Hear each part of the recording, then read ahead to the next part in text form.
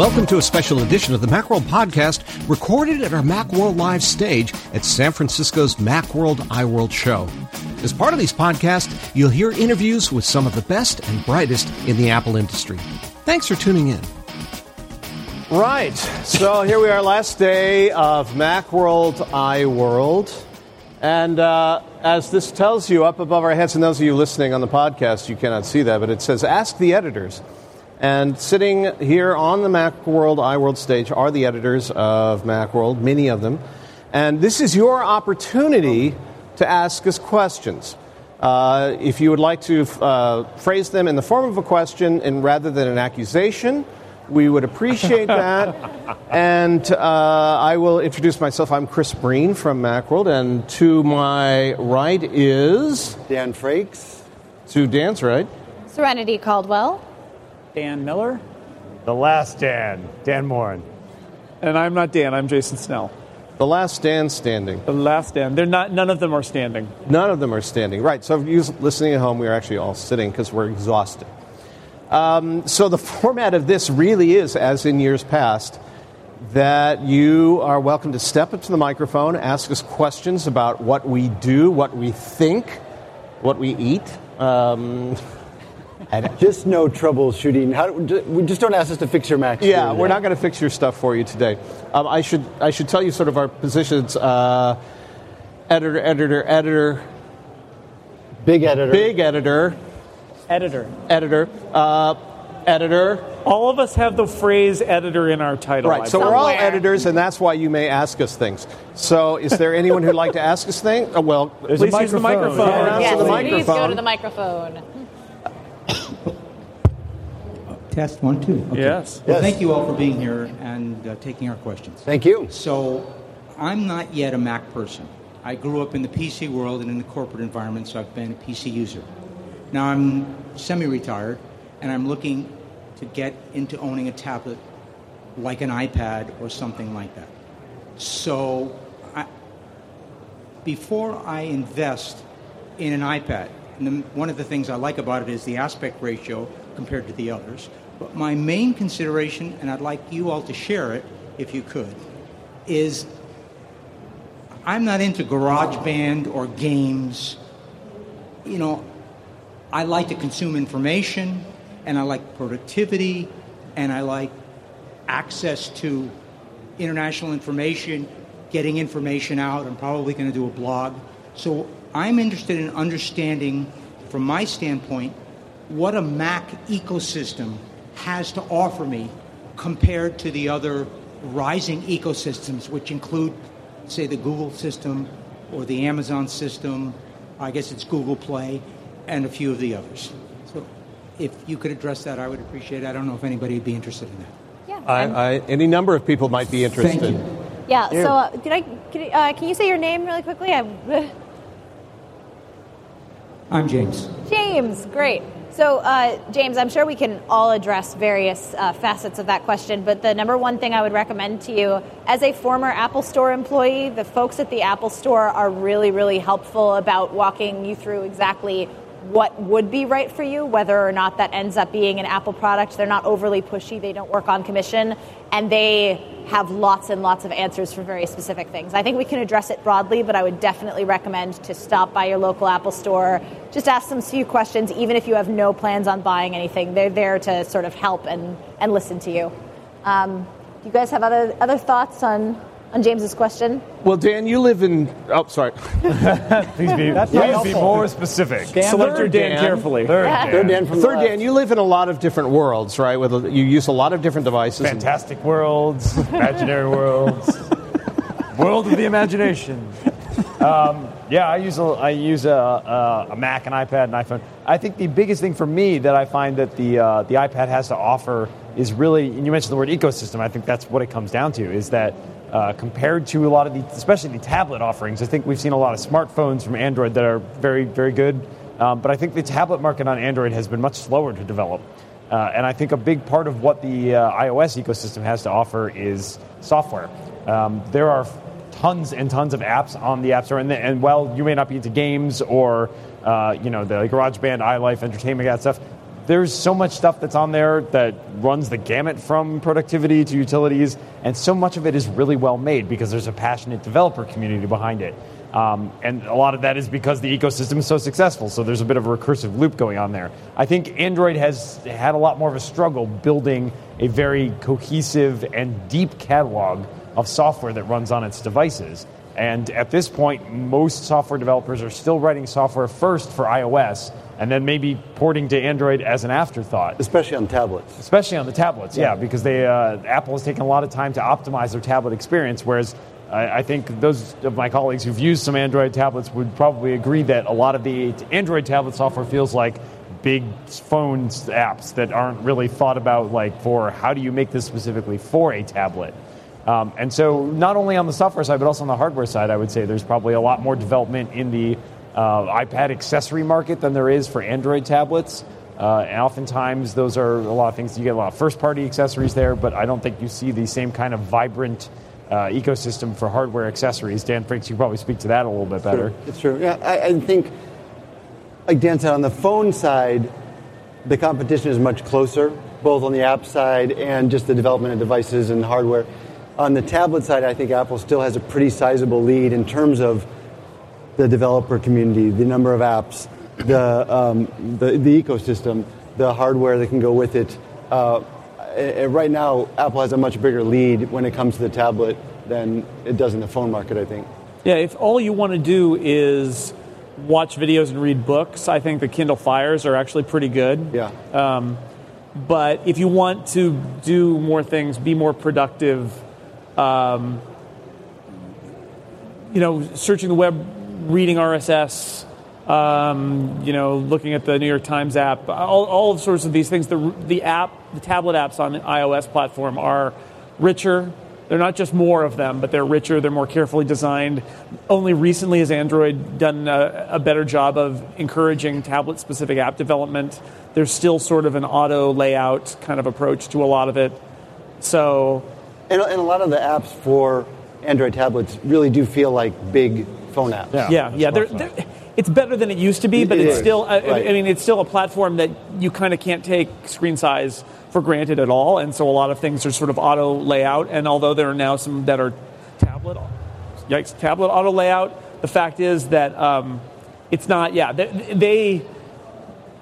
a huge number of iPad apps are made by people who are sweating every pixel of the design. They're worried about the interaction, and it feels very, very different. I think everybody here would probably agree that the gap between Apple and its competitors on the tablet is a lot further than it is. It's narrowed on the phone, but it's not that narrow on the tablet. Yeah. I think in the case of when in the old days when you were comparing a Mac to a PC, particularly if you're in a vertical market, meaning very specific kind of like I need dentistry apps or I need restaurant applications, that kind of thing, that people say, well, you have to get a PC because Windows allows that because the market is so huge, you can still make money there.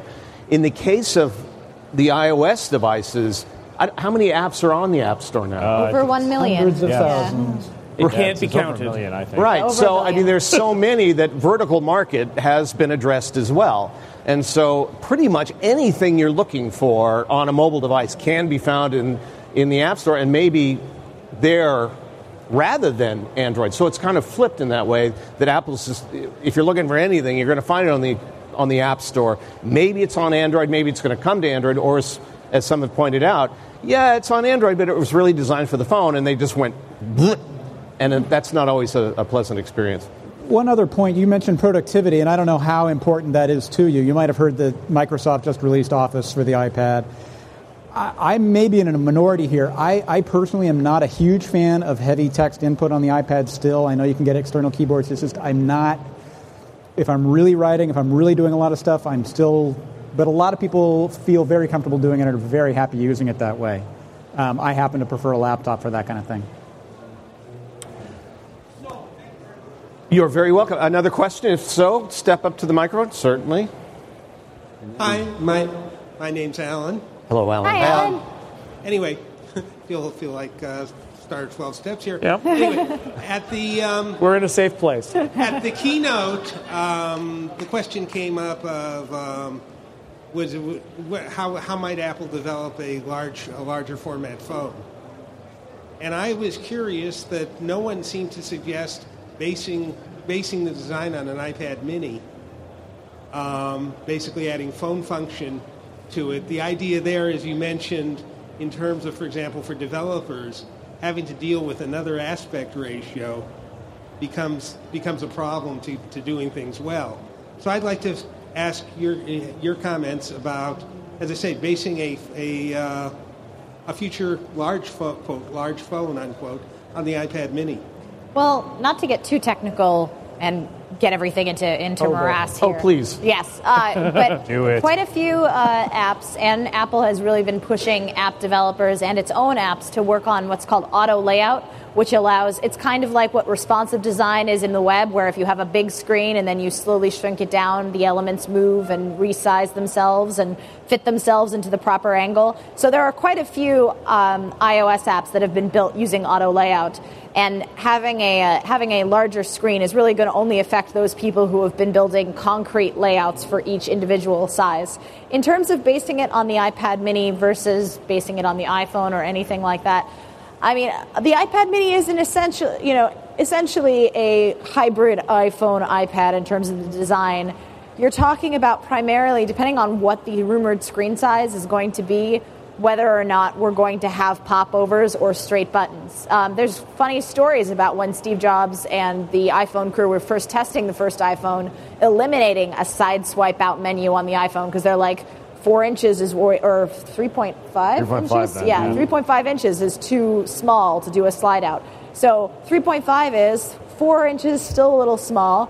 Might 5 inches be too small to start seeing popovers and slide outs? Either way, whatever you feel, I'm sure the folks at Apple are busy testing that, and they do have, as you said, they have all of those resources available to them in the iPad. My prediction is that Apple is still so concerned. I think scaling down the iPad is a problem because the iPad mini is already kind of pushing it. If I had to predict, I would probably say that they will have, if they do a larger phone, they will also still have what we would consider a kind of current size, a smaller phone. My guess is that they'll be the same resolution. Yeah. And one will have a higher DPI than the other, but they'll be the same resolution. And so like with the iPad mini and the iPad, which have the same number of dots, they're just smaller and closer together on the iPad mini. That's my guess, so that you'll have an iPhone layout and an iPad layout, and it won't matter that they're two devices with different screen sizes because they both are the same number of dots. And maybe it'll be a higher resolution screen than we currently have on the iPhone, but my guess is that the aspect ratio will be consistent just because Apple tries really hard to reduce the amount of fiddliness that developers have to do. Yeah, even with auto layout can only do so much. You know, obviously, if you use auto layout going from, say, an iPhone to an iPad, like that, you end up with the sort of the Android problem. Yeah. So I think that, you know, the iPad mini is somewhere between the iPad mini and the iPhone, and probably closer to the iPhone than the iPad mini is what we're looking at for a larger screen size. I agree that it's that they'll likely keep something at the current screen size that we already have, and it makes sense because every other Apple device that you look at has multiple screen sizes pretty much. You know, you get your MacBook Air in 11 or 13, you get your MacBook Pro in 15 or 13, you get your iMac in 21 or 27, you get your iPad in a mini size or a full size. So it kind of makes sense for them to keep the current size, which I think a lot of people like. It's small, it's easy to pocket, but there is an advantage to some having larger screens, and there are probably some people who would prefer that. But I agree with Jason that the size is not going to change too much because they don't want to have developers designing for 4 different resolutions. Well, how many size Samsung phones are there, right? All the sizes. All of them, right. Quite a few sizes. 1 to 1.1 pixel to up to about 27 inches, I think. I mean, and Apple's not going there, right? You've seen people with these enormous things that are slapped onto the side of their face, you know, that look like waffle irons or something, and using them as phones. And it's not like somebody's taking an iPad mini, but rather it's just like this enormous phone. And I know there are people that really like to have that extra screen real estate, but I think you just look silly. You know, I mean, not as silly as if you're wearing Google Glass, but nearly so. Sliding scale, Chris, sliding scale. My point was basically, when it gets that large, you can't do this. You got to use either speaker or headphones or whatever. And that's why I was thinking, if you just added some function to the Mini and then a few other tweaks. Yeah, well, I mean, hey, in many ways, your iPad Mini is almost as good as an iPhone, right? You can get a cellular networking plan. You can do FaceTime audio or FaceTime video. It doesn't have an earpiece, but it has a microphone. And, you know, if you really want to hold an iPad Mini up to your head, you can totally do that. It's not going to do much for you. It doesn't fit in my pocket. Yeah. Well, it's a little large. It's a little large. I think we all agree. And plus you're fighting, thousands of years of evolution. Where the cavemen of old, learned this gesture, putting a seashell to their ear, and then eventually we adapted. Just a rock, sometime this thing. And so, you've got this big device. You're going to, you put an eye out that way. So there was a young man over here who had the little guy. There you go. We're going to have plenty of time to get to everybody's questions. Come on up. Oh, he has an escort. Mic holder. Mic caddy. Oh, yes, you can take them. Oh, there you go. Hey, he's a step ahead of you. Thank you, though. I've been going to Macworld for like 7 years, and for the last 6 years, there were like a lot of video game developers, and this year there are like no game developers. Why? That is a really good question. Very great observation. So my answer to that would be that GDC, which is the Game Developers Conference, was in San Francisco, I think just last week. Last week. So I imagine that while the game developers love Macworld and they love showing off all their cool iOS games, and by the way, have you played Threes? Because it's super addicting. What are you, a pusher? Yeah, here we go. I think by and large, iOS developers or iOS game developers want to focus on developing games, and while they like hanging out in San Francisco, paying for 2 booths and going to 2 conferences back to back might have been a little difficult for them. Well, also, I mean, gaming on the Mac or on Apple devices used to be a sort of niche thing, and of course, we make a Mac game, so let's go to Macworld. But gaming on the Mac, especially gaming on iOS, has become an industry. And so GDC has sort of been where they've all migrated to, because they're now real game developers, and so they go to the gaming conference. Yeah, there are a lot of gaming conferences, but whether it be GDC or PAX or things like that. And I think part of it is also that the iOS gaming it doesn't demo as well in some ways here, in terms of like you hand over a phone to somebody to use it. I don't see a lot of iOS game developers. It is a shame that we don't see some of the Mac guys who have done a lot of great work there, but I agree that some of them may be elsewhere, and some of it is just that the market's very different. A lot of that market, especially for the iOS apps, comes through the store. So you don't need to necessarily send somebody to a conference to show your game when it's just as easy for them to browse through the store and download it right there. Is so much better now. Yeah, discoverability is not as much of an issue as it used to be. Yeah. That said, it would be cool to see more game developers. I'm a fan. Yeah, because in a large extent, your friends are going to show you cool games, right? So if they're good friends. Yeah, if they're good friends. Yeah. Well, if they're bad friends, they're going to show you terrible games. But if they're good friends, they'll show you Threes, and then they'll direct you to Ren's article on how to play it and get a really big score. Don't tell your friends about it, so that way you can read it and they can't. A lot of the stuff you see here is really good, but these are sort of utilities that maybe you haven't heard about before. And a lot of times, particularly with young people playing games, the way you learn about it is your friend plays it, or you see a YouTube video about it. You say, "Wow, this is really cool. I want to play this game." So most of the time, people who are in sort of that under 10 bracket don't need to go to a trade show, but rather just hang out and go, "Oh, Susie is playing this game, and I think it's awesome." And in short, we should probably be asking you what games you're playing. Exactly. Because we're old and lame. Except for Serenity, who is young and is playing Threes all the time. All the time. On work hours, by the way. Another question? Please come up to the microphone. Yeah. And you can take the mic right off that microphone stand so that you don't have to jump up. There you go. What do you guys edit? Wow. What do we edit? What do we edit? Existential question. That is deep. You just blew my mind. I'm a fraud. Yeah, Dan, what Some do you people- edit? Clearly, you've been reading our stuff. Let's go down the line, starting with Dan Frakes. Well, I think it's interesting to say that people say editors. A lot of our job isn't editing; it's writing. So at Macworld, we all do writing and editing, but then we all have our topic areas too. So I write a column called Mac 911, and so I do the tips and troubleshooting stuff. So people write to me with questions about why doesn't this work, and I try to answer them and help them with their problems. So if something doesn't work correctly, I help them with that. And recently I started editing and writing some things for our playlist section, which is about cool stuff. It's like streaming music and movies and that sort of thing. And then I also, along with Serenity, host our podcast.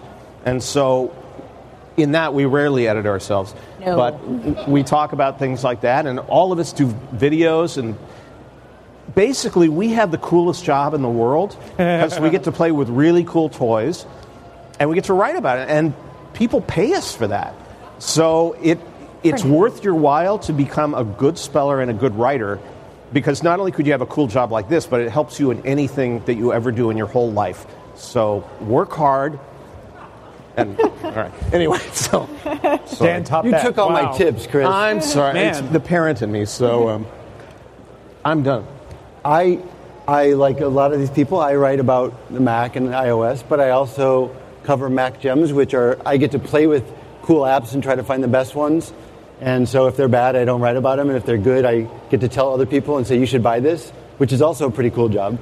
And I get to play with lots of iOS accessories and speakers and headphones and toys. And it is a pretty good job. We're all very fortunate to be sitting up here. And what Chris said is right. Practice your writing. Be a good writer. My daughter is starting to write, and we try to focus and tell her, like, you need to make sure you do this right. She's like, why does it matter? We're like, trust us, it matters. It matters. Later in life. Yeah, I do kind of what Dan Frakes does, except I do it on the iOS side. So I like writing about cool iOS games and cool iOS apps that you may or may not have heard about, like Threes, because apparently now we're mentioning this as much as possible. How much are they paying you? Nothing. I'm going to get you like a kickback. baseball jersey with the number 3 on the back. I mean, my roller derby number is 33, so there you go. Why didn't you combine those into a No, 6? this should be 6. Yeah. Oh, 3 humor. Now that the trolling has commenced. So I like get to write about really cool iOS apps, and then I also get to play with what is officially titled professional creative apps, but is basically the kind of thing where if you want to shoot a movie, or if you want to take a photo, or if you want to draw something, I get to cover all of that sort of stuff. So I have lots of styluses in my apartment where I get to draw on the has a iPad. lot of stuff. I get to spend half of my day sometimes drawing fun pictures, which is pretty fun, or taking photos, or filming silly videos. It's pretty much, like Chris said, the best job ever. Also, you edit books, right? Also, I edit books. This is an I editing do. thing you I edit Macworld Super Guide series, and do other stuff too when I'm and the podcast. Lots of stuff. I'm actually one of the few people who does more editing than writing. I like to pretend I'm keeping an eye on what everybody else is doing. That's mostly just making suggestions, and then when they turn something in, I say, that's really good. He's great at that. That's mostly what I do. And also I pick up, if there's some stuff that has to be done that nobody else has time to do, that's my job. He also is our boss. So. He's our boss, and he's very modest. Well, I edit lots of stuff. I mainly do a lot of news, so when you read stories about what apps just came out, or when Apple does something and introduces a new product, I either write or edit those. I also do what are called opinion pieces, so when people tell you what they think about something and are like, here's a cool idea I think Apple might want to do, I edit a lot of those. Our analysis pieces, when people look at news and say like, hey, this is what this means, this is really exciting because this could lead to this and this and this. I edit the iOS Central section of the magazine, so a lot of the stuff that other people write about iOS in general, I get to take a look at a lot of that. and I'm also the editor for the Macalope, who some of you might have heard of. There's a fan. That's good. Dan Moran, are you the Macalope? I am not the Macalope, but I am the Macalope's editor, which is more powerful. That may have been the Macalope clapping back there. And I do a podcast that's not directly on Macworld, but Clockwise. We post it to Macworld. We post it to Macworld, but it's more of a general technology podcast. So yeah, lots and lots of things. Sure. Jason, what do you edit? Well, I host the Clockwise podcast with you, and then I actually edit that podcast and post it. I'm writing opinion pieces for Macworld a couple times a month. Other stuff as it comes up. A lot of my job these days is I edit our budget.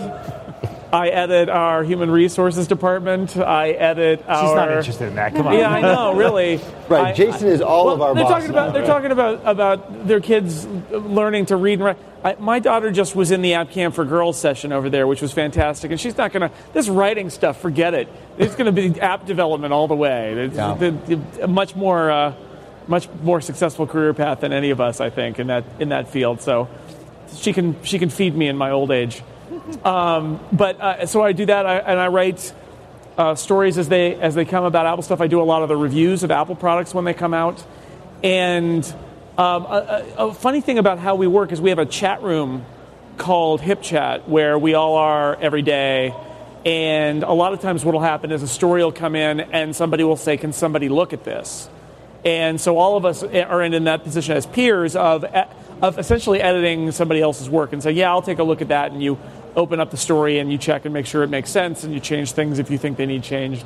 And we all sort of do that just day in and day out. So I do some of that sometimes too. There's a lot of editing. Editing is important. Yeah, everything we write, somebody else looks at it. Everybody's got an editor. Even sometimes I talk about writing a story about a new iPhone or something and I say I'm going to hand it into my editor and they say, "Aren't you the editor?" And it's like everybody needs an editor. Everybody has an editor. Doesn't matter who you are. And all of our stuff gets looked at by somebody else, or we would say crazy things, and that's not good. We got to fix those. My name is John Smith, and my question is, what do you predict as the next Apple product come to market, and when do you expect that to happen? Thank you. The next Apple product. You mean like the next revolutionary product? Brand new product? Or just any product? Okay, the next game changer, possibly product. All the stuff that they have now is kind of boring, it's just, a rehash of product. And, what about an Apple Watch or a new Apple TV or, the iPhone 6, any of that stuff? I'll point out how that they're the first or second most valuable company by stock valuation making their boring products. So they're happy to bore us and take all the money. While we're bored here, take our money, boring, take our money, more boring. Well, I say Jason said just the other day that if Apple doesn't make a smartwatch in 60 days... Doomed! They're doomed! It's over. You might as well. I think it's like 57 days now, Dan. That's true. Time has gone by. I don't know. We were saying at the keynote that one of the things about people getting really excited about smartwatch is wearables market is not going to be a fraction. It's going to be a tiny, tiny, tiny fraction of what the smartphone market is. And although the smartphone market is boring and the tablet market is boring because we've left that period where there's some crazy new thing every 6 months and now it's really great and everybody relies on it and they just keep incrementally improving, and that can be boring to some people. Those are huge markets, and wearable devices are an interesting new market, but they're going to be like 1/30th the size of the smartphone market. So anybody expecting Apple to come up with a product in the next, I would say even 5 years, that is going to create a new market that's the size of the smartphone market, don't wait around. It's not going to happen. There will be things that add to the ecosystem around smartphones and tablets, but it's not going to be that.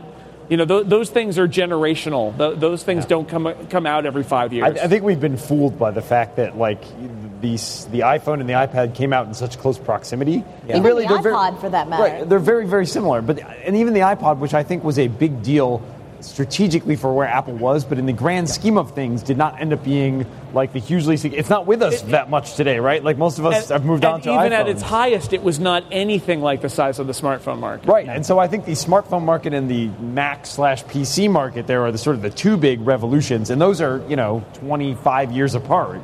So I think that these things don't happen as frequently as we think. We see smaller products that sort of come along in the meantime. And I think Apple's had some really successful products when it's come to things like the iPod and the app, even the current Apple TV, which I really like. And I really want to see an update to that Apple TV. I'm hoping that there will be something probably soon. My guess is that might, again, it may not satisfy the conditions of being a revolutionary product, but that is the space that is kind of the youngest and most immature among all the products they currently sell, and stands to have, it has the most room to be improved. Whereas, the iPhone, there's certainly improvements to be made, but it's getting more and more to the mature end of the market. The changes that we see every year become more and more incremental. They're better, but in the same way that your Mac maybe these days, my Mac's 3 years old and I have no reason to upgrade it right now. It still does everything I want to do. I think that we're reaching a closer point with that for the smartphone. So I want to see them do some more work in the TV area because there's a lot more potential there. Yeah, I do think that people are, when they talk about Apple and its innovations, they keep looking for a device, right? I want something that I strap to myself or I mount on the wall or I put somewhere. And I do think that Apple is capable of making these game-changing advances, but it may be with the technology that we have now. For example, and I've been beating this drum forever, but financial services. To be able to pay with a device when you walk into a building because iBeacon is turned on, it knows your information, you scan a barcode, or it just knows the barcode is there, and you purchase it and you walk out and you don't pay anybody for it. You pay them for it, but you don't have to go through the line at Costco. Apple is revolutionizing theft. You heard it here. Or delivery of television content, right? We've got this cable model or this satellite model where we pay $99 a month or more and we get everything in the world. I think that Apple is slowly moving toward this a la carte model where we can cut that cable and where a couple of years from now we may look back on, that was crazy that we paid. It's like walking into a restaurant, right? And they say, here's all the food we have and we're putting it in front of you and it costs you $100. Instead of saying, no, I wanted the Kung Pao chicken. No, you get everything, and that's what you're going to pay for. Well, like the model of, things that you think are ridiculous now that were commonplaces. Does anybody else still get a giant yellow book thrown on their doorstep every year? Right. It's like, wow, a giant book where I can look up the numbers of everybody who lives here, or I could just go on the internet. Yeah. Like these models become outmoded, right? And I think Chris is absolutely right. Yeah, well, and Apple has space in those areas to get it, right? We think back about how huge the iPod was, but the real thing from that Apple era that was revolutionary was iTunes and the store and how easy it is to get content. And that came about initially because there was this device called the iPad, and they came out with a store that basically figured out how to get stuff for it.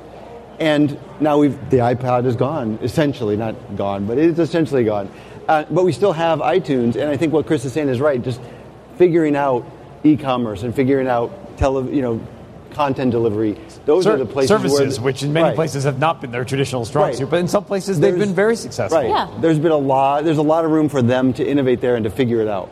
Well, and there's some space there, and they also need to worry about international delivery as well. When we're talking about specific time points, and I know that was part of your question, was when and how do you think they're going to be delivered? I think the three things that people are looking for right now are Apple TV, Mythical iWatch, and iPhone 6. But you also have to remember that going along with that is iOS, Mac OS X, new Macs, any other accessories that Apple is working on. And traditionally, all of those latter categories get refreshed almost every year. So when you look at the calendar, we assume we're going to see something at WWDC, probably the introduction and previewing of OS X and a new iOS, possibly a new iPhone, possibly a new refresh of an Apple TV, possibly a Mythical iWatch. Whether or not they get all of those things into 1.5 hour keynote, probably not going to happen. But we can only, guess as to what products are going to go where. But Apple is only, it's only a human company made up of human engineers. There's only so many things that they can do in a year. And so much more of what they're doing depends on relationships with other companies now, too. So. And the other thing is that Apple's never been about innovation and creating new products just for its own sake. They make products that make a lot of money, and they're very successful at that. this book came out, Haunted Empire. Haunted Empire. Don't buy it. It's not very good. But I think that book and some other places, they make the comparison with Google. And the thing is, Google can come out with all kinds of stuff like Google Glass and other things. They don't have to make money on it. Their business model can produce stuff like that without having to make money. Apple doesn't work that way. And so there's a whole different sort of sense of what innovation is at Apple that other companies may not have to deal with. And to take your question on in the most literal terms, 12-inch Retina MacBook Air, May.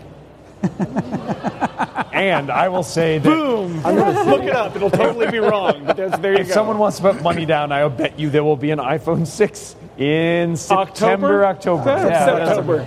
So I'm happy to throw some money on that one. That's a bold prediction. I'll say Apple TV update new hardware sometime in the next couple months. I'm with you there. Okay, and a real live television, never, ever, ever. Never going to happen. It just doesn't make it in the model. Makes no sense. Apple's model is they want to flip technology every 2 years. You're not going to flip your TV every 2 years. At the keynote, Ben Maharan said, you've got smart devices and dumb glass. And the people who make TVs want their TVs to be smart, but the fact is they're going to be dumb. They're going to look really great. You're going to keep one on your wall for 5 years or 10 years, and everything else should be in that box that you can hook up because you can buy a new box every couple of years. Right. Next question, sir. So my name's Claude. Hi, Claude. Hi, Claude. Hi, Claude. This is sort of off where you haven't been. We love it. So I do video editing, and I wonder if any of you guys use Final Cut Pro X.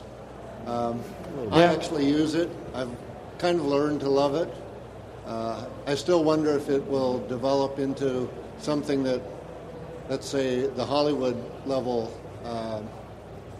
editors learn to love. And frankly, I don't see much about Final Cut Pro X in Macworld. So I can speak to that a little bit. I'm a big Final Cut Pro person. Before I worked at Macworld, I worked in the film industry very briefly.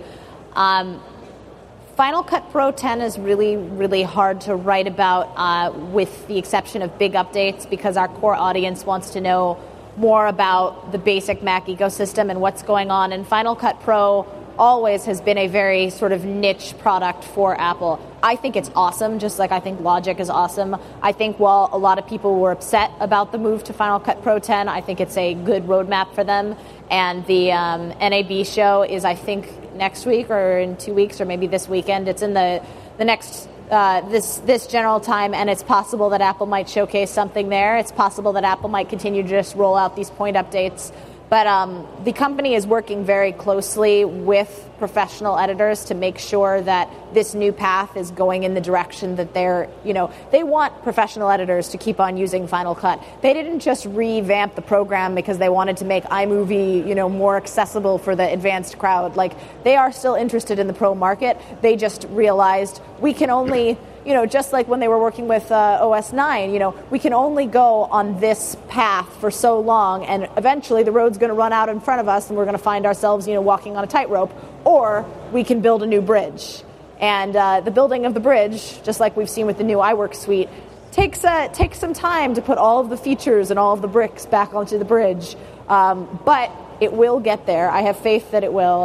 I've really, really been impressed with the iterations that Apple is making in Final Cut Pro. They have put a lot of features back with each successive iterative release, so I'm looking forward to that. In terms of how-tos and tips and things like that, I would love to do that, but right now our readership, unfortunately, doesn't support a lot of things. However, there are plenty of great websites you can go to that are more... Yeah, I mean, our readers what they have in common is that they're using the platform.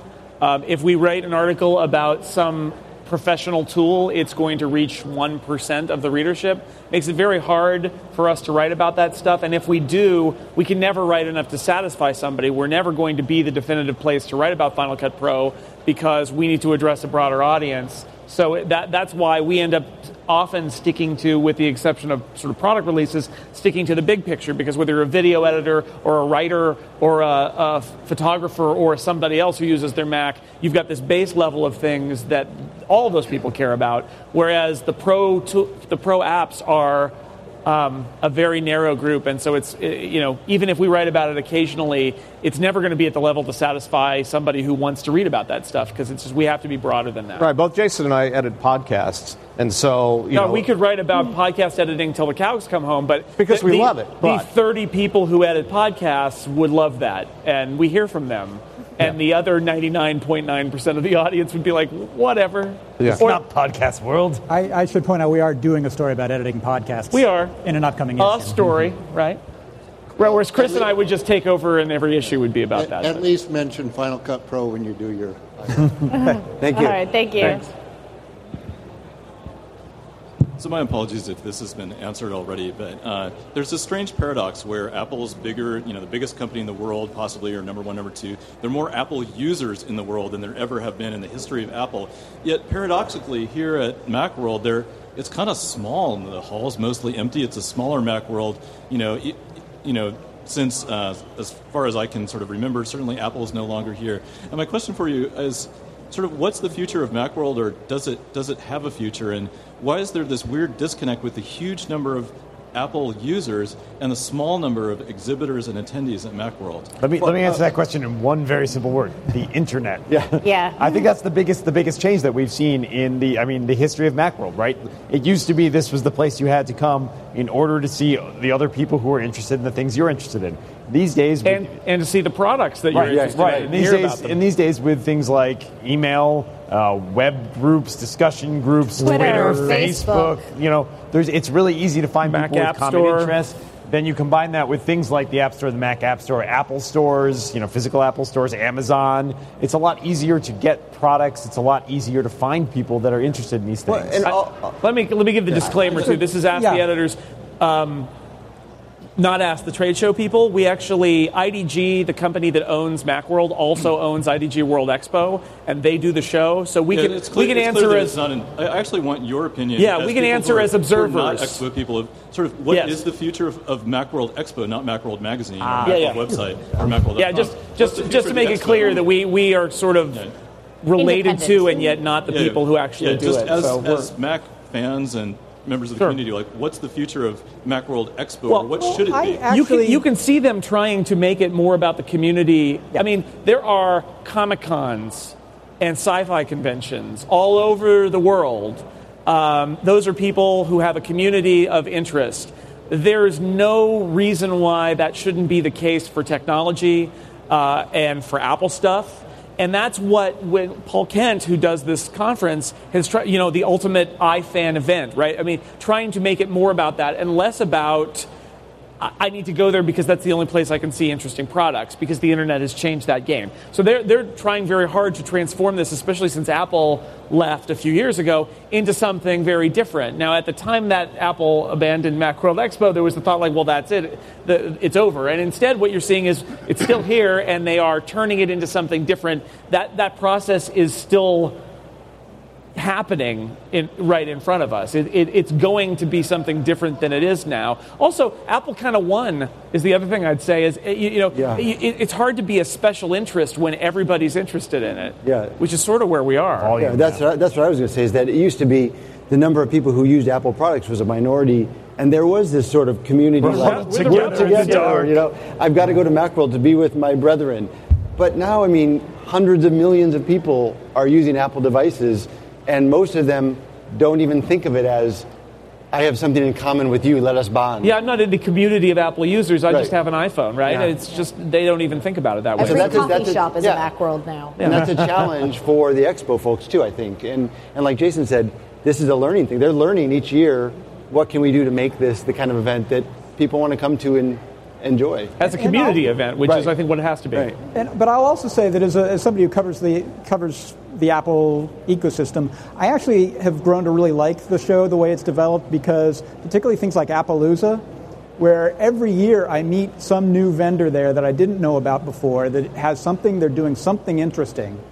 And it's sort of like, when the comet hit and the dinosaurs went away, a lot of little animals scurried around. So Apple leaves and all these little vendors come out and you get to see what they're doing. Apple sucked the oxygen out of Macworld Expo, and I know that's sort of like almost heretical to say that, but people would come to Macworld Expo. They would try to get to see the Steve Jobs keynote. They would come down to the show floor, maybe, and look at the Apple booth, and they would leave. People who were attendees and the press, right? And the same press that said, oh, well, Macworld Expo will be totally irrelevant after Apple leaves, were the people who largely didn't do it Macworld Expo. They went to it as an Apple event and saw Apple and then took off.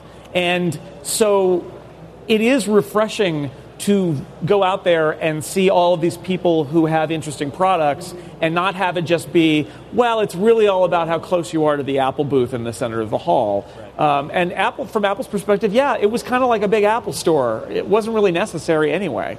Right. I mean, there's always been a duality because there is the trade show part of it and then there's the conference part of it. And I think the part that is more interesting in the long term is the conference part of it, because there is an element of there are people you can see and things you can learn that you can't necessarily learn in other places. The trade show part I think is cool because there is the opportunity to see things you can't see before. But, I think making those conference things more accessible by having, this stage and the second stage over there in the same room as the trade show, it's helpful to have more exposure. There's more programming. And I think that's really where it comes to is a matter of socializing. We're all social creatures. We want to come and talk to people about things that we are really interested in. And not just on Twitter. Right. And as long as that is interesting to people, I think there will continue to be a Macworld Expo. I like to meet those people on Twitter. I see them here. That's the funny thing. It's pretty cool. People, I recognize people by their avatars or their screen names. That's crazy. So, sort of like what the last guy said, but is it a lot of people don't come to Macworld anymore because they just want to see Apple? Now they go to WWDC, and why'd Apple leave Macworld in the first place? Well, not a lot of people go to WWDC because the passes cost $1,500 and they're sold out in 6 minutes. Right, and it's very developer and it's for heavy, developers. Right? So, I mean, even several of us go to WWDC. Most of us go to the keynote. And then I've gone to other sessions we go to of parties afterward. And my eyes glaze over pretty quickly because it's very technical. And Apple likes to say that Apple stores do 10 Macworlds a day or something like that. I mean, that's part of it. Why did Apple leave? Apple left because Apple realized it could call with 7 days' notice a press event and get all the technology press in the world to come to it to announce their products, instead of having to time their product releases to match a Macworld Expo date that was set 5 years in advance. Right. They didn't want to run into situations where it's like, it's January and Apple's at Macworld Expo and they have nothing to announce. Like, the Apple is due. They did that in New really York. Stopped them, in New York, they did that one year. They kind of didn't have anything because something got delayed and they didn't have anything. And so they gave a keynote where they reiterated their product line and then about how processors work. And then they ran away. Look over there. And they ran away. And so, in fact, what's happened, if you look at other trade shows and other tech companies, is lots of tech companies now have realized that what Apple did is the right way to do it, which is we don't need to be attached to a trade show. If you're a big enough name, like Samsung does this, Amazon does this, Microsoft does this, you just call an event and people come. Yeah. And Google does it all the time. Google doesn't have anything to show at trade shows anyway. Yeah, exactly. So the world has changed. The internet has changed things, like we said before. That's why Apple left, though. Is Apple didn't need to be here. Apple, has its stores and it can call an event to announce things. And they call them keynotes. What are they keynoting? They're not keynoting anything except at WWDC now. Keynote is like the opening thing that starts an event. Macworld had a keynote. Now Apple makes these keynotes happen. They really just call them special events. They're special events. They don't need to tie to an event. They just declare that they're making an announcement and everybody comes. So they don't, they can do that on their own schedule with a couple weeks notice, which is what they do. Unless if we move Macworld to like September, October, maybe they'd come back. We could stalk them. Last year they actually did a product announcement the week of Macworld, which was hilarious because guys, you could just right here. I got a stage. We drop by. Say hi. We'll hook you up, but that didn't happen.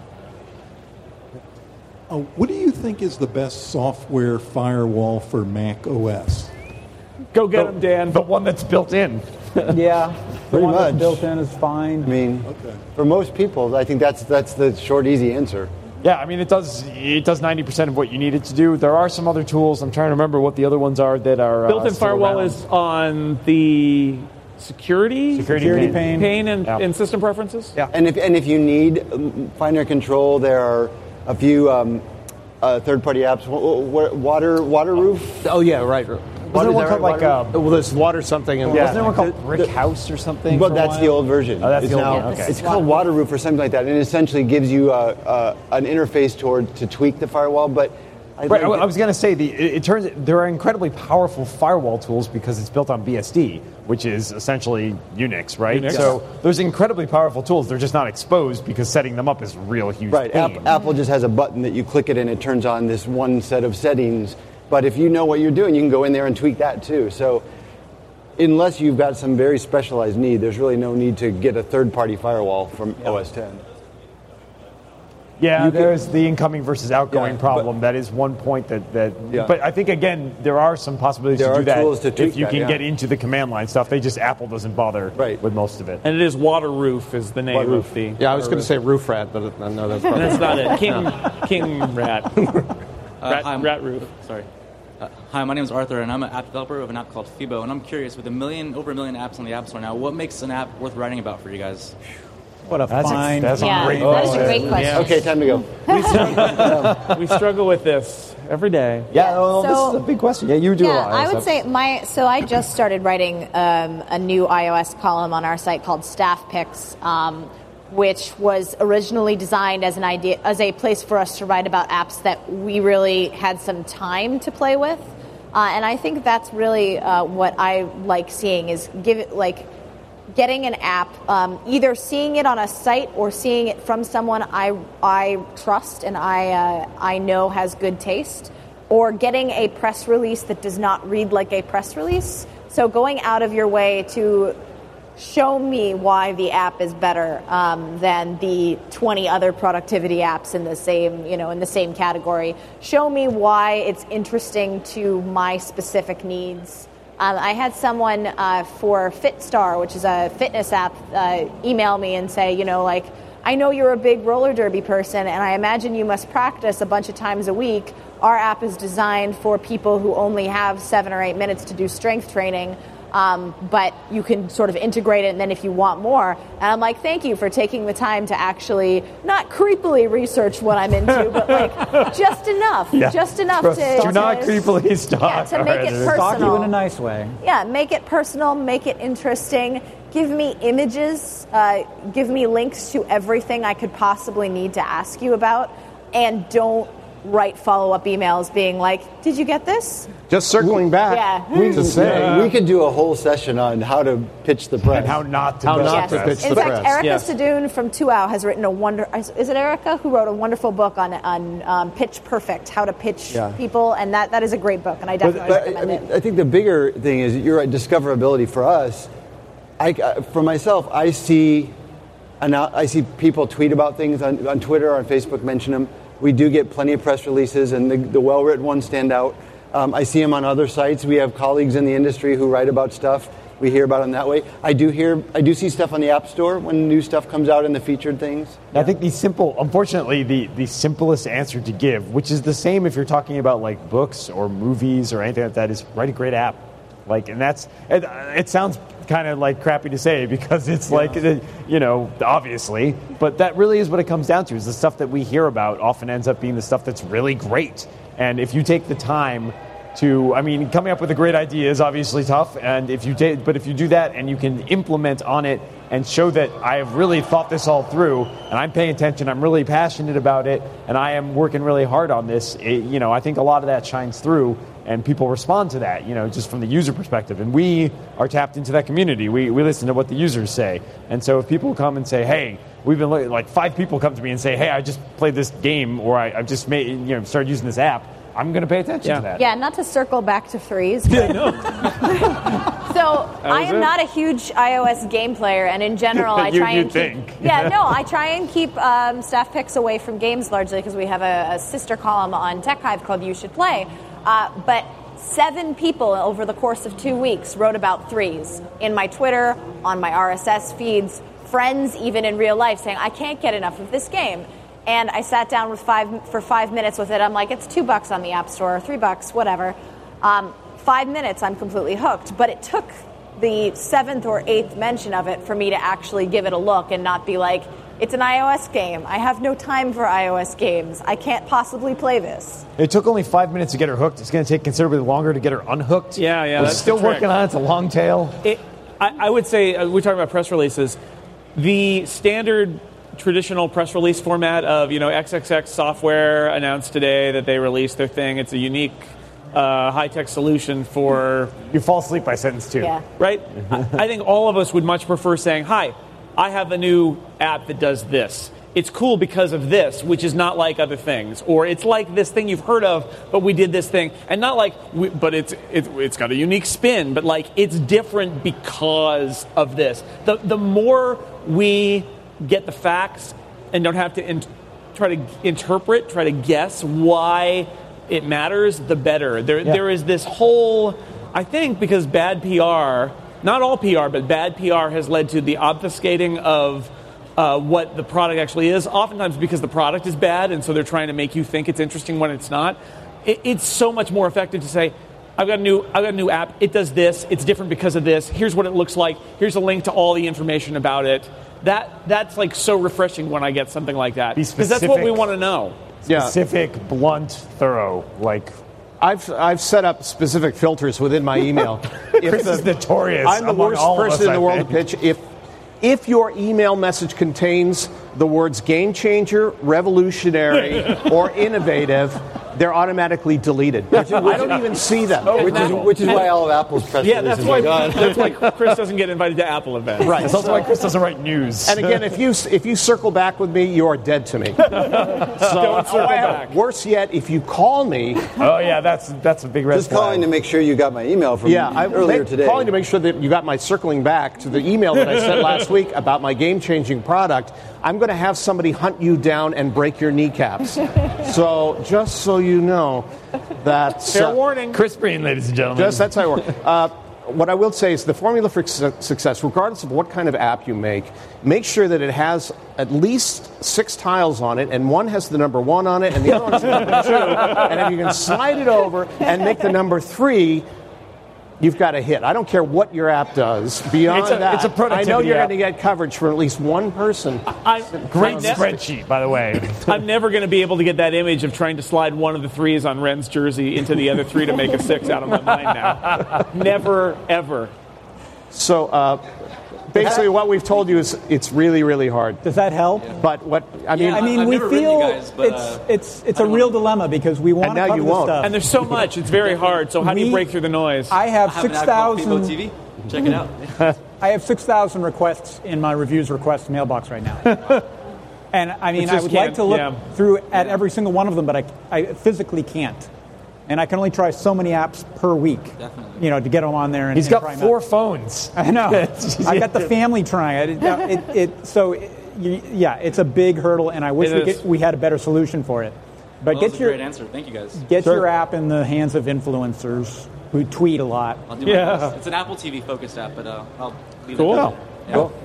Thank you, guys. That was a good job trying to luck pitch with us it. right here live, but No better time. Thanks. don't worry, we're going to go edit that podcast right away. And I was about to pitch. Any other questions? Yeah, can you come Please to come the around mic? to the microphone, and we'll. Oh, go for We it. like quick ones. No, we That's got great. time. We're kind of blowing off the next session completely. Yeah, because the next session is also us. Yeah, that's right. Yeah. I'm the type of person that does one thing over and over and over again, and when you change technology for me, it's just too much in my life. So I was talking to upgrading. I have a 4, upgrading the iOS, I guess. iOS to 7? iOS whatever. Yeah. It was the worst thing I Yeah. could have done. Yep. I just don't get it. I was using the calendar. I loved a calendar. Now I'm trying to find a new app for a calendar. I didn't see TV until I was 9 years old. So my brain is not wired to the technology. And there are a lot of us, older people, I'm 71, older people who are using these things. What do? It's not just made for the younger population. It's a real dilemma. I mean, It's true. I mean, I have we this. have money to spend. Well, I have this. I have this issue with, my mom is the same thing. She upgraded. And she was like, I don't know about this new iOS, and I mean, to her credit, she's done a very good job of like getting comfortable with it. But yeah, I know a lot of people who expressed a similar sentiment about I like this the way it was. And on the one hand, I am sympathetic, but at the same time, it's hard to stop Apple from moving forward and doing what they're going to do because they're a giant company. Well, part of it is iOS 7.1, by the way, the update to iOS 7 is a little bit faster on the iPhone 4. So if you were like, I upgraded to 7, I don't want to upgrade anymore, the latest upgrade actually does help a little bit. My mom's 74 and also has an iPhone 4 running iOS 7, so I have had this conversation. Yeah. And Fantastical, by the way, is a really great calendar it is app. fantastic. Fantastical. Check it out. Well, really part of it is we have to train ourselves with a certain amount of self-discipline. That even though Apple, that little icon shows up and saying, hey, there's an update to, and at the risk of pimping our site, it's worthwhile to wait before you say, yeah, go ahead and do that. See what we have to say about it, because we do these sort of, road tests on these things and say, yeah, this is what it looks like. This is what you're going to experience. If you have an older iPhone, this is going to run terribly on here, which we did say about iOS 7 and the iPhone 4 and said don't upgrade. But Apple really, really, really wants you to upgrade. And so the temptation is always, do it. One thing I would do, regardless of what kind of Apple device you have, is turn off automatic updates. Because oftentimes things get pushed to you if you have that on, and then you go, well, I don't like this. I preferred what I had before. And Apple, unfortunately, particularly on iOS, doesn't allow you to roll back. Once you've committed to that, you're stuck. And so the best you could do really is stay informed. And I hear Macworld.com is an excellent place to do that. Well put, Chris.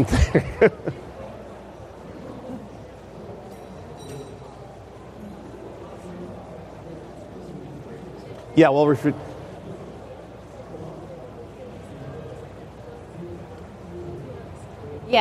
were waiting. So I'll rephrase what you were saying. Yeah.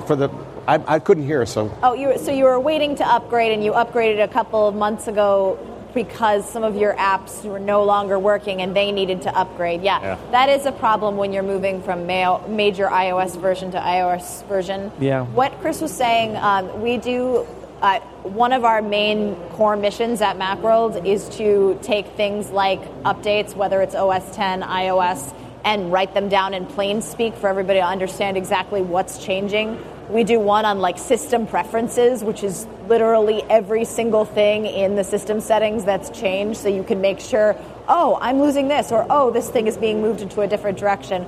And I would also plug, I think I've plugged the Apple Store already, but the Apple Store employees, especially the creatives, are really, really knowledgeable about this stuff and are more than willing to work with people one-on-one. If you come in and you're like, I need, why doesn't my calendar work anymore? Where is this button that I need? It is their job to sit down and go over it with you, and they're not going to try and sell you something. They're there to help educate their customers and their users. So definitely, taking advantage of Macworld, taking advantage of the Apple stores, taking advantage of your friends who are more technically savvy. There are definitely support tools.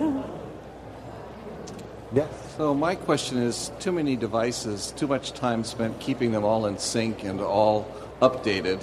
Are we ever going to get to a world where we just have one hard drive called an iPhone, we plug it in a dock when we want to watch TV, we plug it in one with a keyboard when we want to type email? I mean, why do I have to have an iPhone, an iPad, an iPod, which I don't use anymore, a MacBook, and a desktop Mac? Well, the short answer is depends. You don't necessarily need to have all of those things. Apple wants me to spend money on it. Oh, absolutely. But, is there a world where if I decide I do want, unlike Jason Snell, do want an iWatch or some sort of fitness thing, I don't have yet another device I have to keep in sync and have to keep updated. Is there a world like that? Yes, there is. Although you won't plug anything in because it'll all be wireless. But yeah, there is no doubt that in the next 5 or 10 years, that most of your computing is going to get. It's either going to get focused in one device that you might have in your pocket or wherever, and it's like on the cell network, and it's really intelligent, and then it throws things onto screens wherever you are. Or all of these devices will become so small and interconnected that you'll have no devices. All your devices just sort of know. where everything is. The problem right now is like only some of them are on the internet because of the cell network versus Wi-Fi versus just sort of being trapped somewhere where you've got no signal.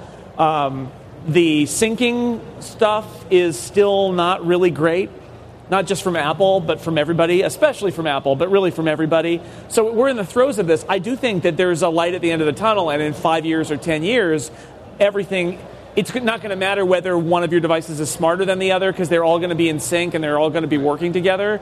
But we're in the muddled middle here where right now, rather than just using my iPhone's power and internet connection to power my iPad and let my iPad be dumb, my iPad has to be a duplicate of the processor and all of that. Eventually that won't be necessary, or it will be so irrelevant that they'll all be smart and it won't matter and we won't notice. One of those things or both of those things will happen. But right now, they're trying. That's what all this sync technology is. iCloud. It just That's what iCloud is all about. It just doesn't work well enough Yeah, it yet. doesn't do everything. Well, that's Apple's vision is that you will have iCloud, and everything will connect to it, and everything will be up there. Yeah, whatever device you pick up will have We've got a long way to go. There are a couple of companies have tried to create these things that are like a phone that you take and dock into your keyboard. Like there's some Android guys tried this. Yeah. Didn't really do it because it Apple kind of doesn't wasn't. believe that. And Microsoft Surface is another good example of something that tries to too much. And I think that's the counter argument to the you only have one device is, well, there are still places in which different devices are better for different things. Apple believes that form is the thing. So you use an iPad when you want to do iPad-like things, and an iPhone when you want to do iPhone-like things, and a Mac when you want to do Mac-like things. And over time, what they want is not to make the Mac look like the iPad or the iPhone. What they want is that if you're on the Mac, you've got all the same stuff that you had on your iPad and your iPhone, and it's completely seamless. The problem is it doesn't work like that right now for lots of reasons, some of which are that it's hard and some of which are that Apple's not very good at it. And I do believe we will get there, whether it's Apple or Google or someone else. I do believe we'll get there. And then at that point, you won't really be thinking of where's the brains of the operation? It'll be literally like, if I want to be on this screen, I'll be on this screen. And It'll all be in the cloud. It's all magical. Right. We will all ascend into the sky and be a cloud. The singularity. Right, and that's the challenge is right now, if you have Google, the Chrome OS, the idea behind it is that you use everything on the web in whatever device, and the problem is that it's the least common denominator on every device, and it's crappy. And I think the ultimate goal is where it'll all be good on all your devices.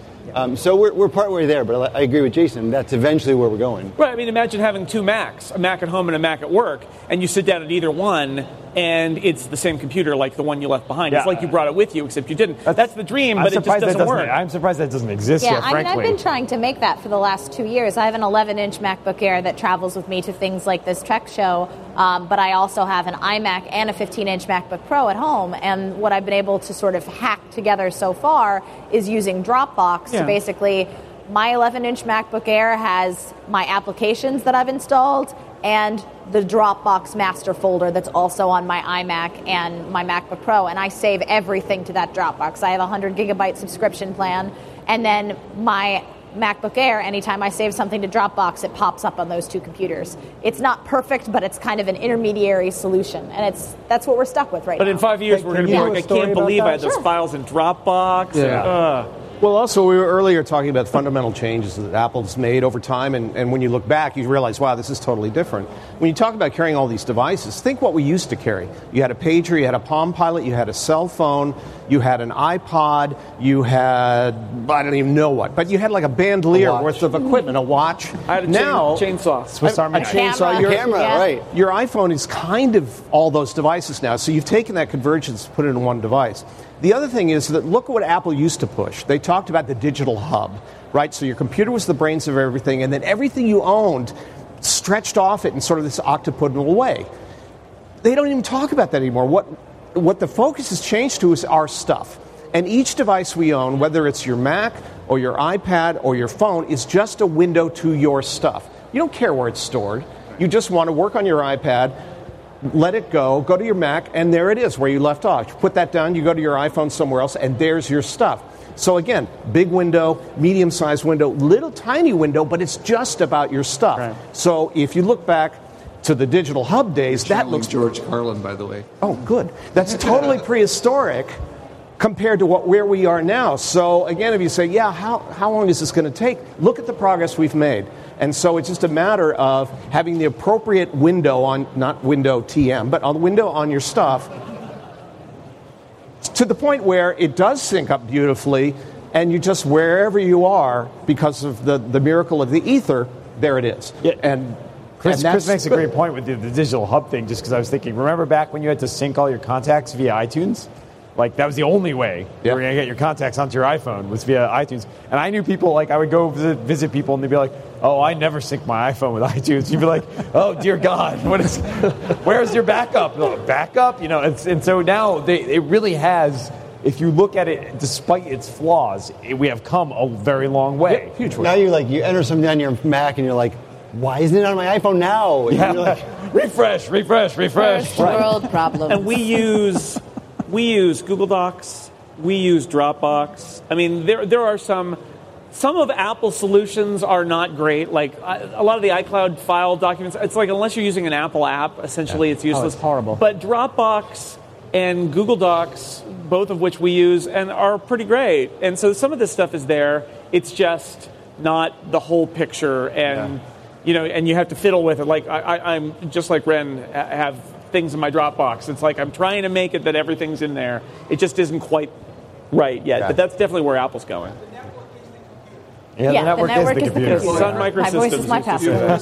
Chris said it the way I would want to say it, which is that I just have one copy of my stuff. I mean, it's backed up, but when I look at it, it's the same copy I looked at it before. I don't have to try to remember, is this version 1 or 2, and which version was I editing, and is the one on this device the same as the last one? Yeah, well, it's tricky because... right now you're doing that with kludges like Dropbox and Google Docs. Well, you kind of have to, because you want... I mean, on the one hand, you say, I want the most up-to-date thing. But then you say, oh, well, actually, I want the one I had yesterday. Well, that's gone because you've updated it.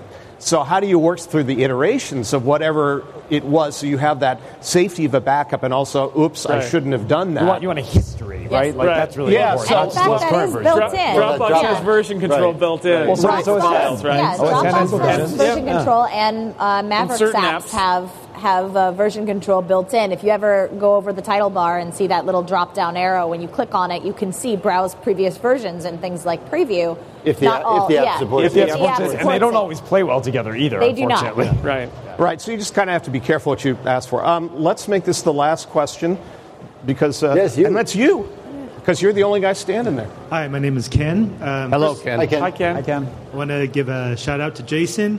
Y'all got to do a Google search. He did an awesome cover of Don't Dream It's Over. Oh, yeah. It Might Get Personal, from David McCreath from Mule Design. Took balls.